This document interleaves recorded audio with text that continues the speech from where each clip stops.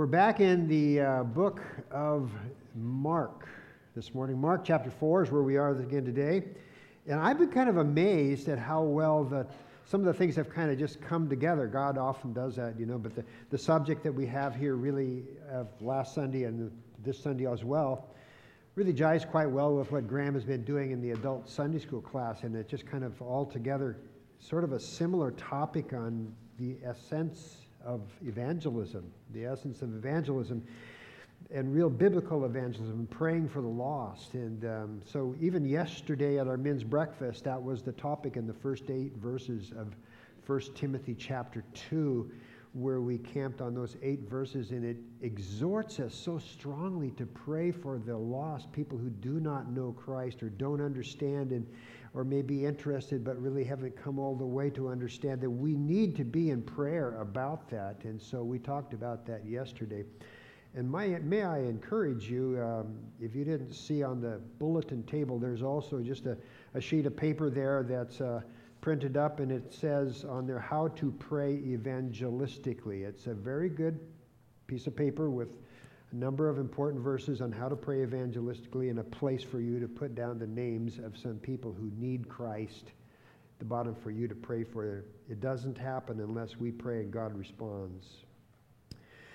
Well, let's pray as we look at the Word this morning, shall we, briefly? Father, we do thank you for the day again today as we come to the Word, settle our minds and settle our hearts to be listening. We might listen to hear your Spirit work in our lives and listen to hear the Word and how it works in our lives too, we pray. May that be the case. We pray in Christ's name. Amen. Okay, as we're in chapter 4 now, as you remember, this is Christ. He's starting his year of opposition in ministry. Things are not going to be going so well from here on. Very popular earlier on, but this is not the case now.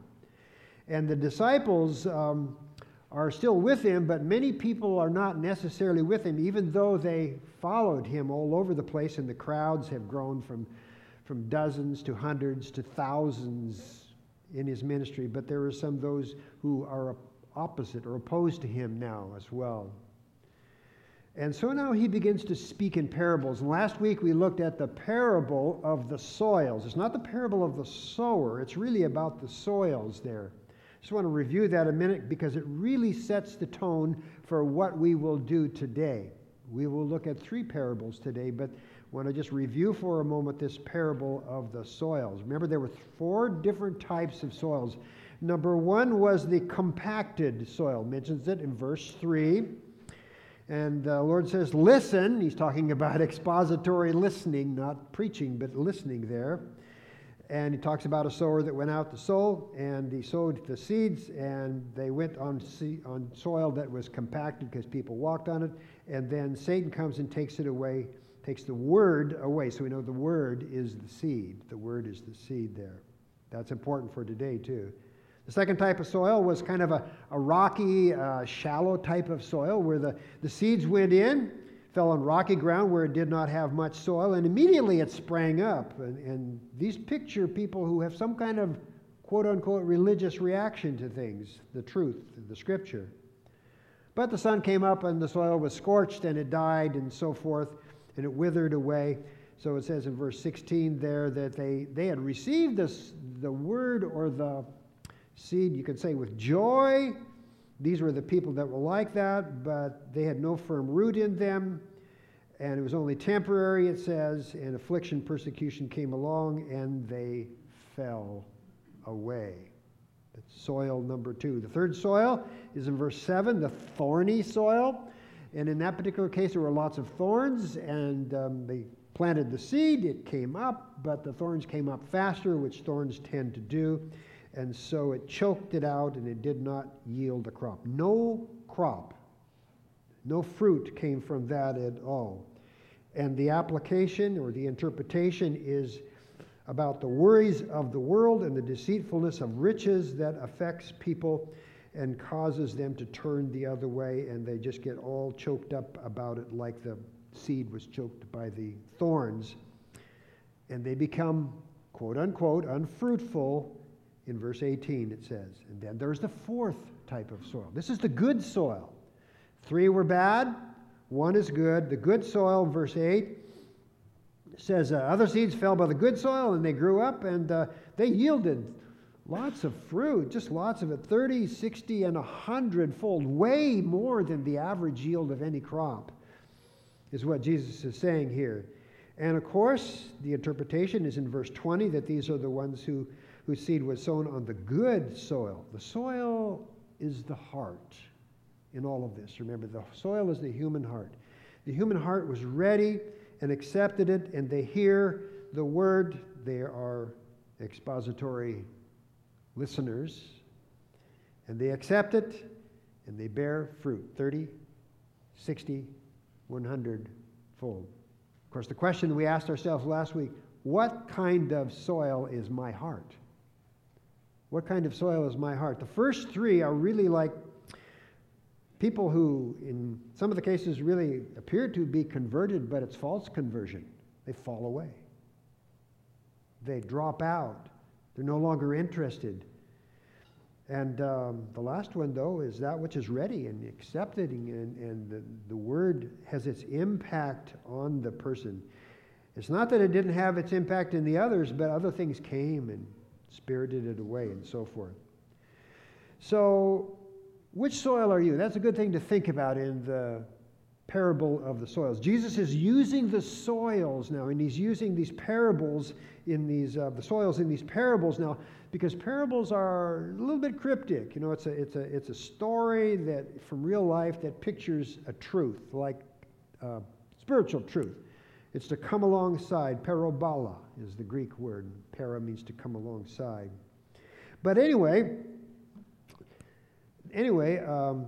there are those soils. But there's more to it as we look a little bit farther, but people sometimes say, they question the whole thing. They say, well, look, God is the one who predestines us, or he elects us. What's the use?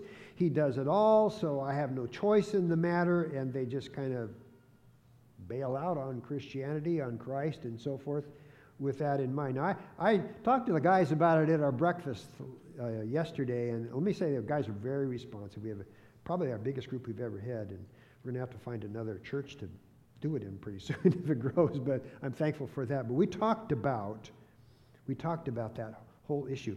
What about, says God elects and he predestines and all this, but yet man is responsible. You see that in these things all kind of woven together. I like what Charles Spurgeon had to say. If you don't know who Charles Spurgeon is, he's probably considered to be the greatest preacher of the last century.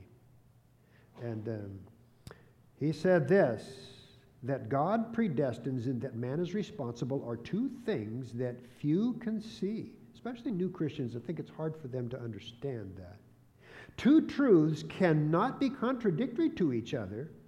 If then I find taught in one place that everything is foreordained, that is true. And if I find in another place that man is responsible for his actions, that is true. And if I find in another place that man is responsible for his actions, the truth can never contradict itself. That is true. Both sides of the coin there. And he says, the 2 truths I do not believe can ever be welded into one upon any human anvil. So there's a 2 truths that seem to be opposite. Now I like what he says just a little bit far down the page there. He says, there are some brethren with small heads. Spurgeon liked to say things like that, and he's always a little humorous. Who, when they have heard a strong doctrinal sermon, grow into hyper-Calvinists, and then when we preach an inviting sermon to poor sinners, they cannot understand it and say, it is a yes and a no gospel. Believe me, it is not yes and no, but yes and yes. We give your yes to all truth, and our no we give to no doctrine of God. It doesn't go to any doctrine of God. All God's doctrines are yes and yes.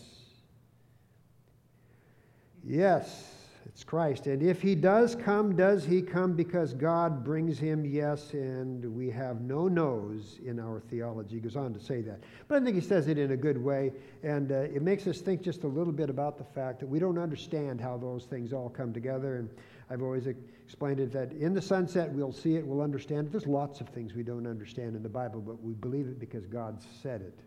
And that settles it, we often say. Don't understand the Trinity totally.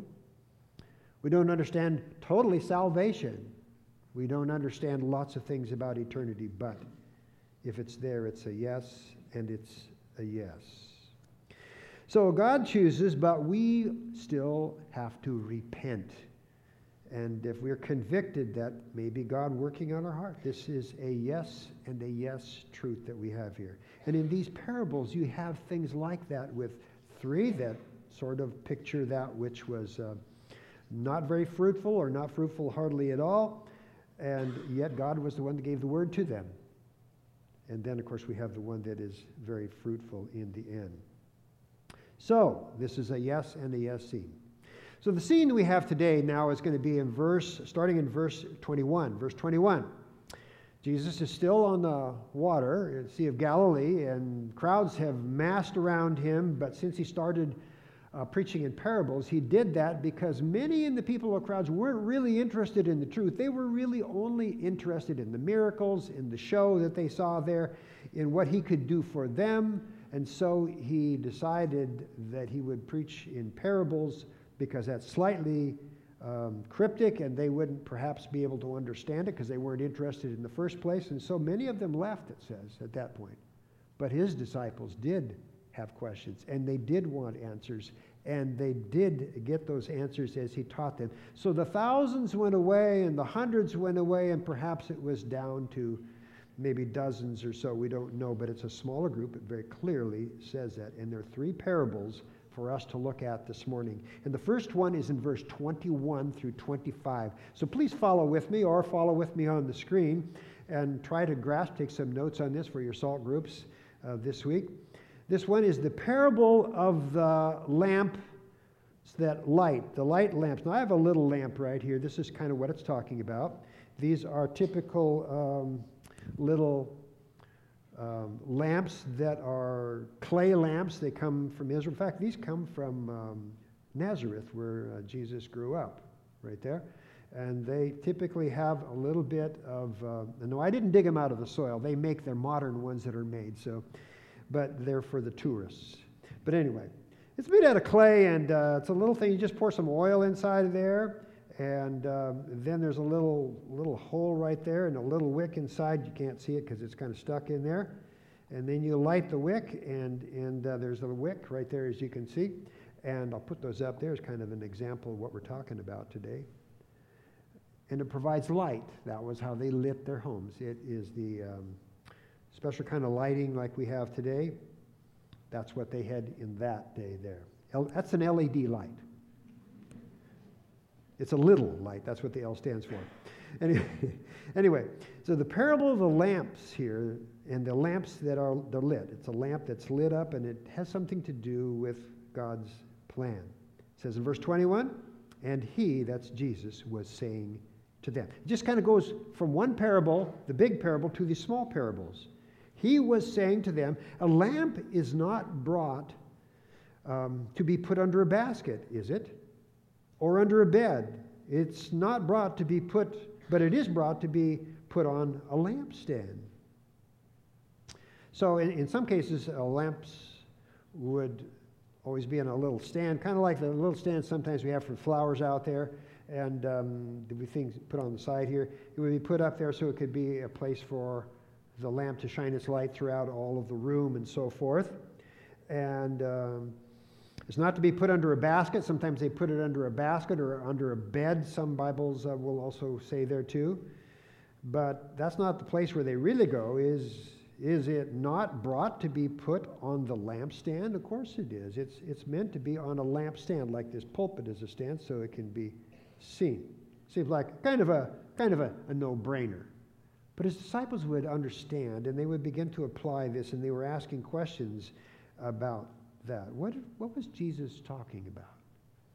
In verse 22, He says, "For nothing is hidden except to be revealed, nor has anything been secret, but that it would come to light."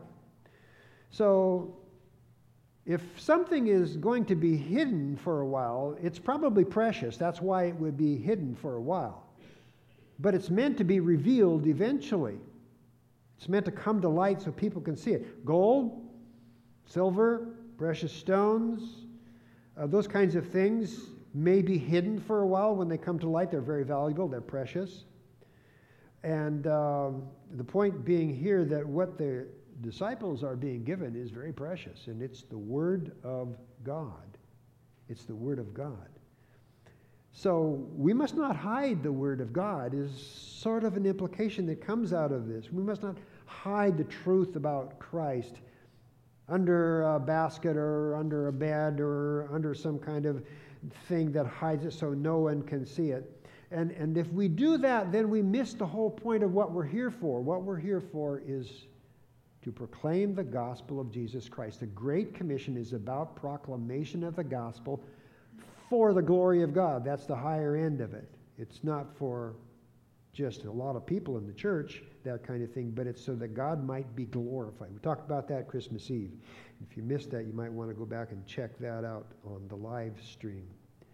So it's very important that we see that we don't have a fortress mentality, that it's just us four and no more, and we don't want anybody outside the church. Some churches tend to get that way. I know of some where I don't think I want those people to come in because they look funny, they dress funny, they act funny, and let them stay outside the church. We may even shy away from witnessing to people like that. For example, the man that wrote me the letter that I read last week, who was in prison, and we bought him the Bible.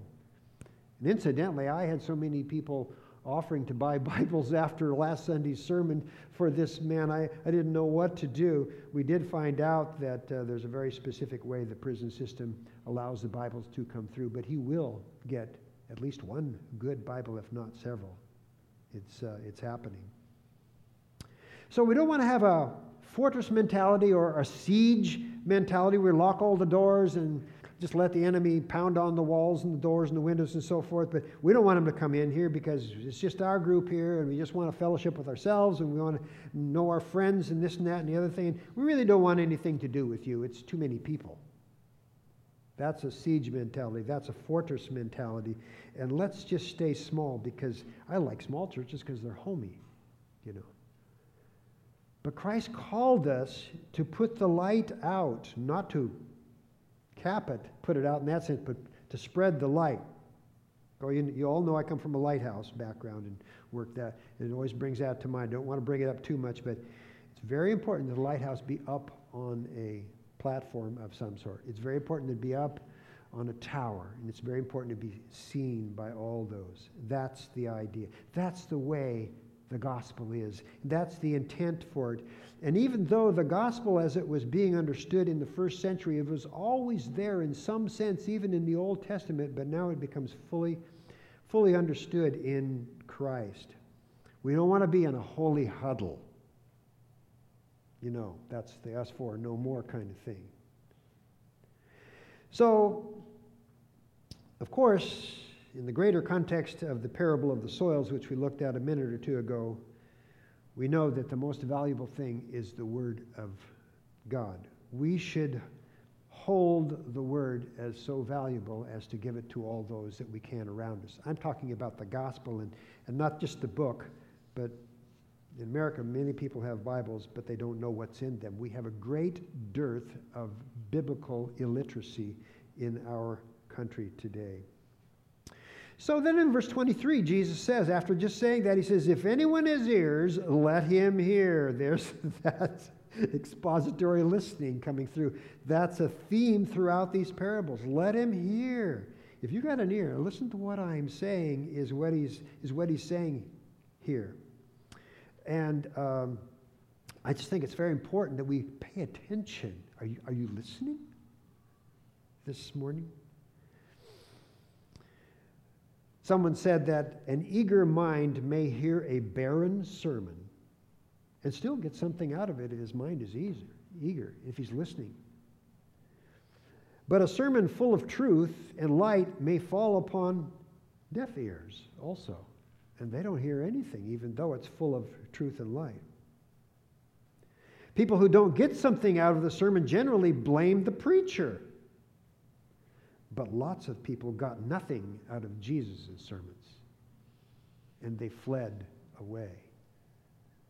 So it's not always the sermon. I'm not saying that every sermon is perfect, but if God can use things in an unusual way, we need to have listening ears. Listen up. Verse 24, he was saying to them, take care what you listen to. Kind of elaborates on that. Be careful what you're listening to. Just don't listen to anything. I think we have some discretion in our listening, kind of a double emphasis here from verse 23 and verse 24. So he's making the point very clearly that we need to be good listeners. How good of a listener are you, or do you just talk? We always should be good listeners. I just really came across an interesting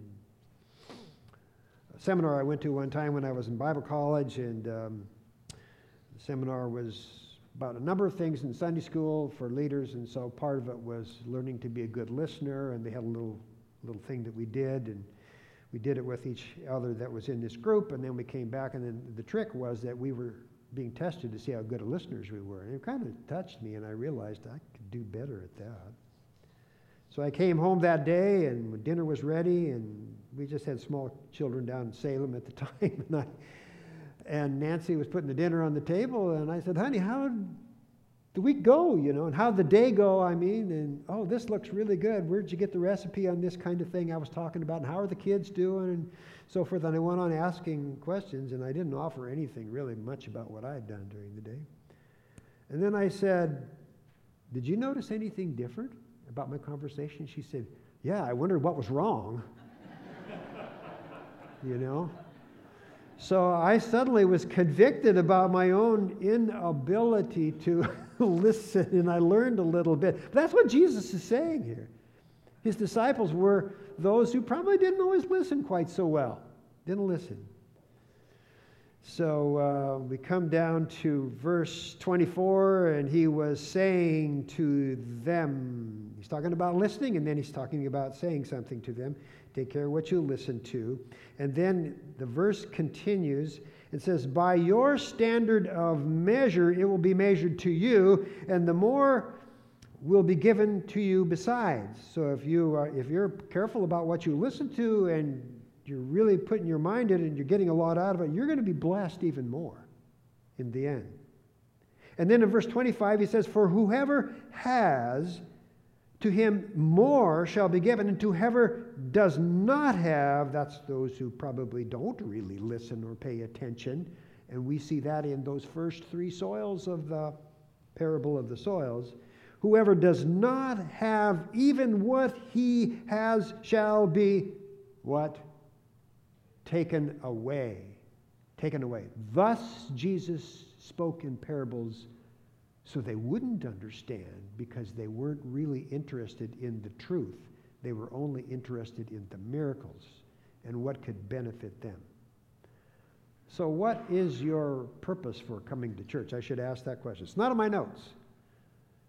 What's your purpose for coming to church? Is it to know and to understand God, or is it somehow so that you can get something that will benefit you without God really being in mind in there? So he is saying that if you work hard and you pay attention, to the same degree you will understand and be blessed. And if you have already been blessed, you will be blessed even more. And that is what we call a truism, a truism. And if you don't work hard and you don't pay attention and your ears are full of wax and you don't listen, then your blessings will even be less. In fact, they will be taken away. That is a truism also. And if you have the gospel and you let it shine in your life, And if you don't understand it, but you want to understand it, and you seek to understand it, and you seek help in understanding, God will enrich your mind more so to understand this miracle truth, and it will be a blessing there. It will shine on others also. But if you have spiritual truth and you put it under a bushel, it doesn't work so well. Doesn't work so well. Psalm 119, verse 105 says this, "Your word is a lamp to my feet and a light to my path." It gives direction and guide. Just a very simple verse that you pretty much, if you've memorized much scripture, that's one of them that you've memorized. It's such a good verse. It really tells us where we go. How is your Bible reading coming, by the way? Are you involved with Jerry's plan or some plan? You're working on it, trying to understand it? 2 Peter 1:19 says, "So we have the prophetic word made more sure, to which you do well to pay attention." That's expository listening again. "As to a lamp shining in a dark place until the day dawns and the morning star arises." The truth is there. It is growing, and it's going to grow further with time. Further with time. It's so interesting that a small little lamp like this in an absolutely black room will throw out a lot more light than you realize, in contrast to the darkness that is there. Now it comes to a second parable here, a second parable in verse 26. Parable of the seed's secret growth. Parable of the seed's secret growth. Now this relates to the parable we just covered and earlier on also. It says, "And he was saying, the kingdom of God is like a man who cast his seed upon the soil." Now the seed, if you remember, was the word of God. The soil was the heart of the man, the person in the first parable. It says, "And he goes to bed at night, and he gets up by the day, and the seed sprouts and grows, and how he himself does not know. The soil produces a crop by itself, and first the blade, and then the head, and then the mature grain in the head. But when the crop permits, he immediately puts in the sickle, because the harvest has come." So what this parable is doing is it's really showing us how the Word of God comes to our heart and how it comes to us and works in our lives. And notice he uses the kingdom of God. He uses that phrase. This is the first time it's used in these parables we've been looking at. He used it one other time as well. But the kingdom of God is like that. It's like the man who cast the seed. That'd be kind of like God, probably. We're not sure. It doesn't tell us what this man is like. He's some kind of a farmer, but he can be pictured like God who cast the seed. The seed is the word. We know that because it's already defined in other places. It's like a man who casts his seed on the soil, and then he goes to bed. He doesn't do anything more. And he sleeps, and he gets up, and he sleeps, and he gets up, and he sleeps, and he gets up until the seed sprouts down there. When I was raised on the wheat ranch in eastern Washington, we would plant the seed in the fall or spring sometimes, and we would put a lot of work into spreading it through the special equipment we had and so forth, and it would get seeded, and then you just look out over the field, and all you would see was dirt with these little, kind of like little rows where the seed was planted about 12 inches apart. And it would sit there for a number of months, and then my dad would always go out and check, once in a while, and then it would start to come up about December, and he'd go out there and say, "Oh, there's some grain coming up. The wheat's coming up. It's maybe just an inch sticking through the soil." And a few days later, a couple inches, and a few days later, we'd always pray for snow, because snow would cover it and keep it from freezing out. It was like a blanket. But then in the spring, when the snow was gone, the seed would grow and it would get green. And you could look out across those wheat fields that were quite vast, and it was a beautiful sight of the green wheat coming up and waving in the wind, and it was an amazing thing. We did zero to make it do that. Just put the seed in the ground, that's it. I mean, we did go to bed at night and so forth, but we didn't sleep all the time. We had other things to do.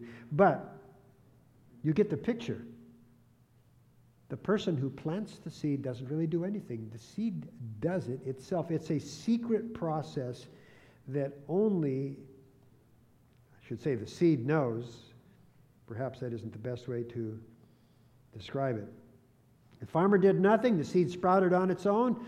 The blade first, and then the ear, and then the full grain, and it ripens, and pretty soon it turns gold out there in the wheat fields, and the sun comes up and changes the color. When it's just right, then you go out with a sickle or a combine today and harvest the grain. You harvest it here.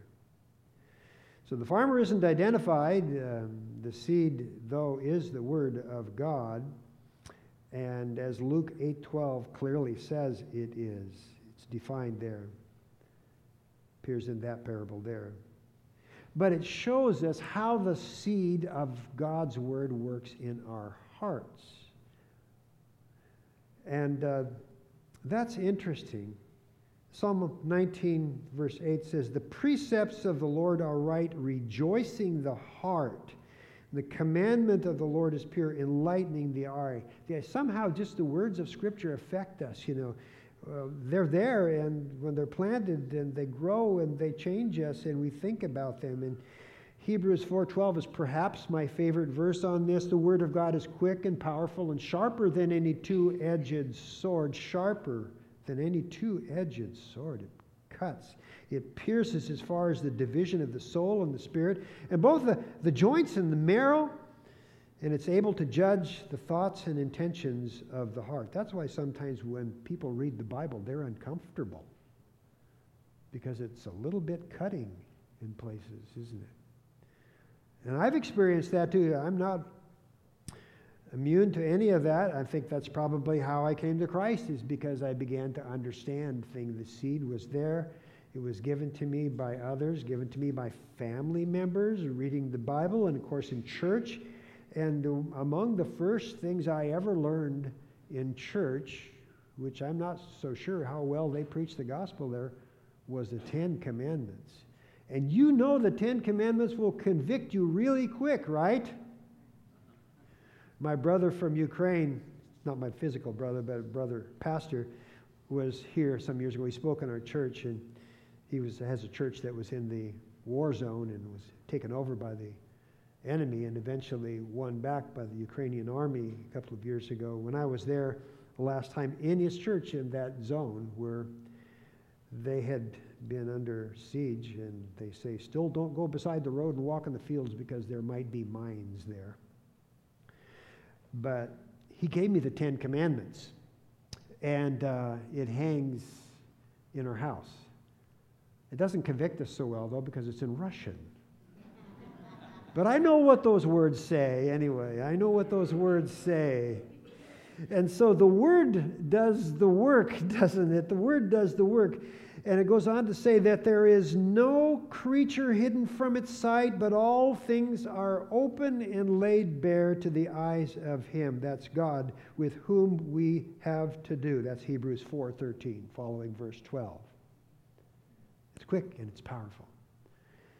But it also comforts us, too. We don't want to get away with that without saying that. There's something secret about how it grows, and when you put it in your heart, it begins to speak to you years later. And I've seen guys in the military who years later, they were not living for God in any sense, and they remembered some Bible verses, and it began to convict them, and probably some of them came to Christ. Martin Luther, you know who he was, the great reformer from Germany. We were over there about a year and a half ago to a conference on the anniversary, 500th anniversary. It was the scripture that really was the thing that was opened up to the people's minds and hearts that caused the Reformation. Just the fact that they could have the Bible and understand it as it was meant to be understood. And he said, I simply taught, preached, and wrote God's word. Otherwise, I did nothing. He talks about how it had an impact on the Pope and the Roman Catholic Church and so forth. And he says, and while I slept, this is after he taught the word, or drank Wittenberg beer, with my friend Philip Emsdorf, the word so greatly weakened the papacy that no prince or emperor could ever inflict such losses upon it. And I did nothing. The word did everything. The word did everything. By the way, I don't know what kind of beer he drank, but it probably wasn't too strong. And he actually preached against it. He preached against it. He preached on moderation. And he said, Christmas and Pentecost mean nothing to you Germans. He said, it's just beer. And he was after him. And he exhorted them to be sober examples, especially the Christians. And some of them didn't do too good at that. Well, anyway, that was Martin Luther. So the Word has its own power. It's different. That's why the Bible, that's why there are more Bibles sold every day and every year than any other book in history. And it's forever been that way since they started printing them. They don't even put it on the top 10 whatever best-sell books because it's always way above the highest one. So don't even bother to put it up there. It's amazing. Scripture has that power. People tried to burn it and bury it and throw it away and ban it and so forth, but it still burns in the heart. Parable number 3. Parable number 3 now. This parable is the last one. It is the parable of the kingdom that is like a mustard seed. The kingdom, again, is mentioned here. The kingdom of God. And he says it's like a mustard seed here. This parable is mentioned in Matthew 13 also. Some of these parables are mentioned in the other Gospels, the what we call the Synoptic Gospels, the first 3 Gospels. But I believe the second parable is not mentioned in any of the other Gospels except this one, and probably because of its nearness to the first parable that we looked at. But this is a parable about the kingdom. It's like a mustard seed here. Good place to conclude, and it's kind of a concluding parable in this little stretch here. And it's very important to understand what he's saying. So it's the kingdom of God he's talking about here. And he says, how shall we picture the kingdom of God, or by what parable shall we present? How are we going to explain the kingdom of God? He's speaking to his 12 guys now, and probably some other disciples. There's a group, there's a small group, not the big group anymore. We don't know how many were there, if it was just dozens or hundreds, but it certainly wasn't thousands anymore, because it said they left. This is how we're going to present the idea of the kingdom here. In verse 31, he presents the idea of it being like a mustard seed.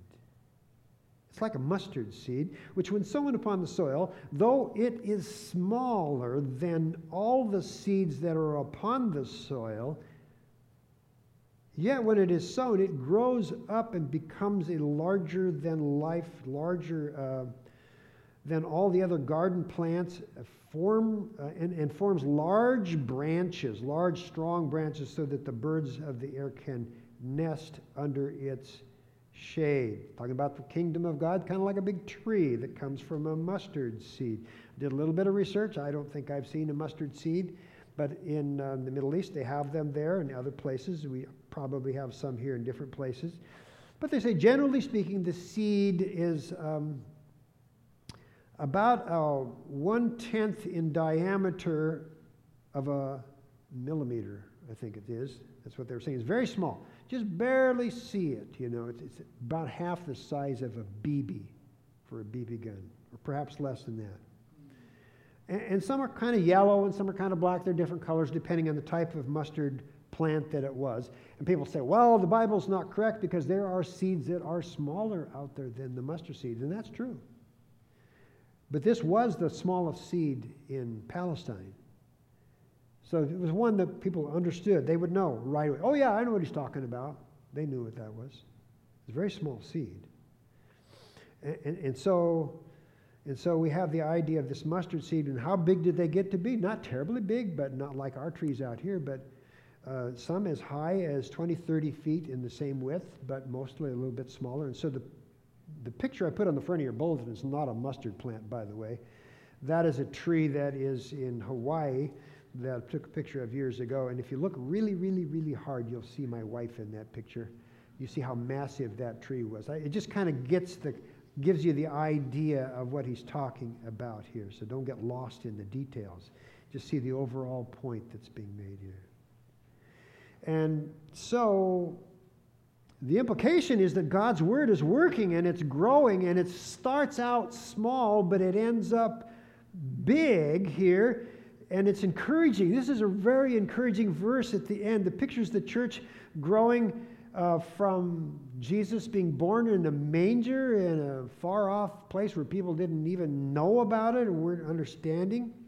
And then eventually Jesus grows, and he has his disciples, and he has his 3-year ministry, and he has the thousands that are following him like we see right here, and so forth. It's kind of like that. The birds of the air are beginning to flock to him, to it now, this tree. The tree pictures the kingdom of God. They're flocking to it, kind of like the nations. This is kind of the traditional view of what this means. I think it's correct. The nations that will come to the Word of God, to Christ, to the church eventually as it grew. And remember, the church started out very small in Jerusalem when Peter preached at Pentecost, and it was pretty much his first sermon there. And people, he didn't even give an invitation, but they came by the hundreds to ask, what must we do to be saved? And that happened then regularly after that. So we have 3,000 people saved, and then a few chapters later we have 5,000 in the church, and then they go to Samaria, and then they go to other parts of the world through people who read the Bible and don't understand it, but someone explains it to them while they're in the chariot, and then they go down to Africa, and it continues on down there. And some of the disciples went to India. This is all after Christ was died on the cross and then was resurrected, and ultimately to the consummation of all things in the kingdom. That's the end. So in the big tree that comes from this little tiny seed that you couldn't even see hardly. And the birds are nesting underneath the shade and the protection of it. Trees are for shade, obviously. And I really pray that in this year, 2019, that our church will become more understanding of that. Our theme is, the building project is for the generations to come. But that means that this generation has to do something. And the birds here are setting underneath the tree. They're nesting under there. They're relaxing. But that's not for today. That's for the future. We're to be busy about doing the work. We're busy about carrying the gospel out, not a fortress mentality. So, how's that worked out over the centuries since the time of Christ? Well, most religions rise and then they fall, and that's about it. They don't last that long. Christianity is still growing. I checked with the Pew Research Center on this, and they say that Christianity is still growing very fast. Since 1910, it has quadrupled, almost quadrupled in the number of people who claim to be followers of Christ. I know that there are some who are following perhaps some strange doctrines, but in general, these people are the ones that claim it. Kind of hard to figure that all out and know where it is, but nevertheless, it's a very large number. So, the world population as of November, just 2 months ago, was 7.7 billion people as of November. And it was estimated that 31% of those people have some claim that they are following Christ. You say, what about Islam? They're a distant second. Only 23%. 31 versus 23%. In fact, it's interesting, the fertility rate of Christians worldwide is 2.7%. It's 2.1 to even just stay even, versus 2.5 for the rest of the world. So Christians are more fertile. We're talking about the abortion movement here. In spite of all of that, we're still producing more children. And generally speaking, children of Christians often follow that. Not all cases. We know that because it's an individual thing. You don't come in on a family pass into heaven. You come in on your own repentance and faith in Christ. So, Graham Scroggie is he's really a great Bible teacher, said, "Do not despise small things." The seed. Do not despise small things. And that's the seed there that grows to a big tree. Verse 33, Jesus said, with many such parables. This is only just a few of them. There were many, many more. We don't even have all of them in the Scripture, just the ones we need. With many such parables, he was speaking the word to them so far as they were able to hear it. In other words, as much as they could take, he would give to them. These were his disciples. These were the 12 people that would turn the world right side up, not upside down, but right side up. And they're still doing it. But it's the word that is doing it there. It's a wonderful thing under the big tree we see there. And he did not speak to them without a parable, but he was explaining everything privately to his own disciples. He explained it to them. And that's the blessing. It's still working that way today in the church. It was meant to be that way. That's why we're going to 1 Timothy in our men's group, because it talks about the leaders and how we as parents and family leaders and church leaders are to be able to teach the word. We learn from others who have taught it before, and we benefit from them and so forth. But in some cases, it's done privately. And that's the way Jesus had to do it with his people, because the big group, not interested. So he just taught the small groups. No one would ever think that that movement started in Bethlehem, a little nowheresville, would ever be anything like this. But we're not to rest under the tree now. We are to be busy preaching, proclaiming, sharing, and witnessing. And let me encourage you, as you go out today, be sure to grab that sheet about how to preach, how to pray, not expositorily, how to pray evangelistically. And there's some verses there. It's very simple. Place for you to write a list of people that God brings to your mind that you can pray for. We need to be in prayer. This is our Jerusalem, right here. And from here, the gospel goes out in other places. But this is our responsibility right here for the generations to come. Let's pray. Lord, we thank you for your grace today. We pray that we would understand with the conviction of the Spirit of God inside of our hearts that the miracle of the growth of Christianity is a miracle because Jesus paid the price in full on the cross. And that all we really need to do is come to a place of recognizing our sinfulness, as the Ten Commandments would clearly teach us, and repenting and turning to him humbly turning to him for forgiveness. He promised that he would forgive. He promised he would bring us to life. We don't know how that works. That's part of the secret. We don't know why the Spirit touches us when we read the Word, but it's part of the secret. I would pray that if there's any that are confused about these things, we would love to explain it, just as Jesus did to his own disciples and apostles who were following him. May we grow in that sense, and may we look forward to that day when we can sit under the great tree of the kingdom with the Savior, we pray in Jesus' name. Amen.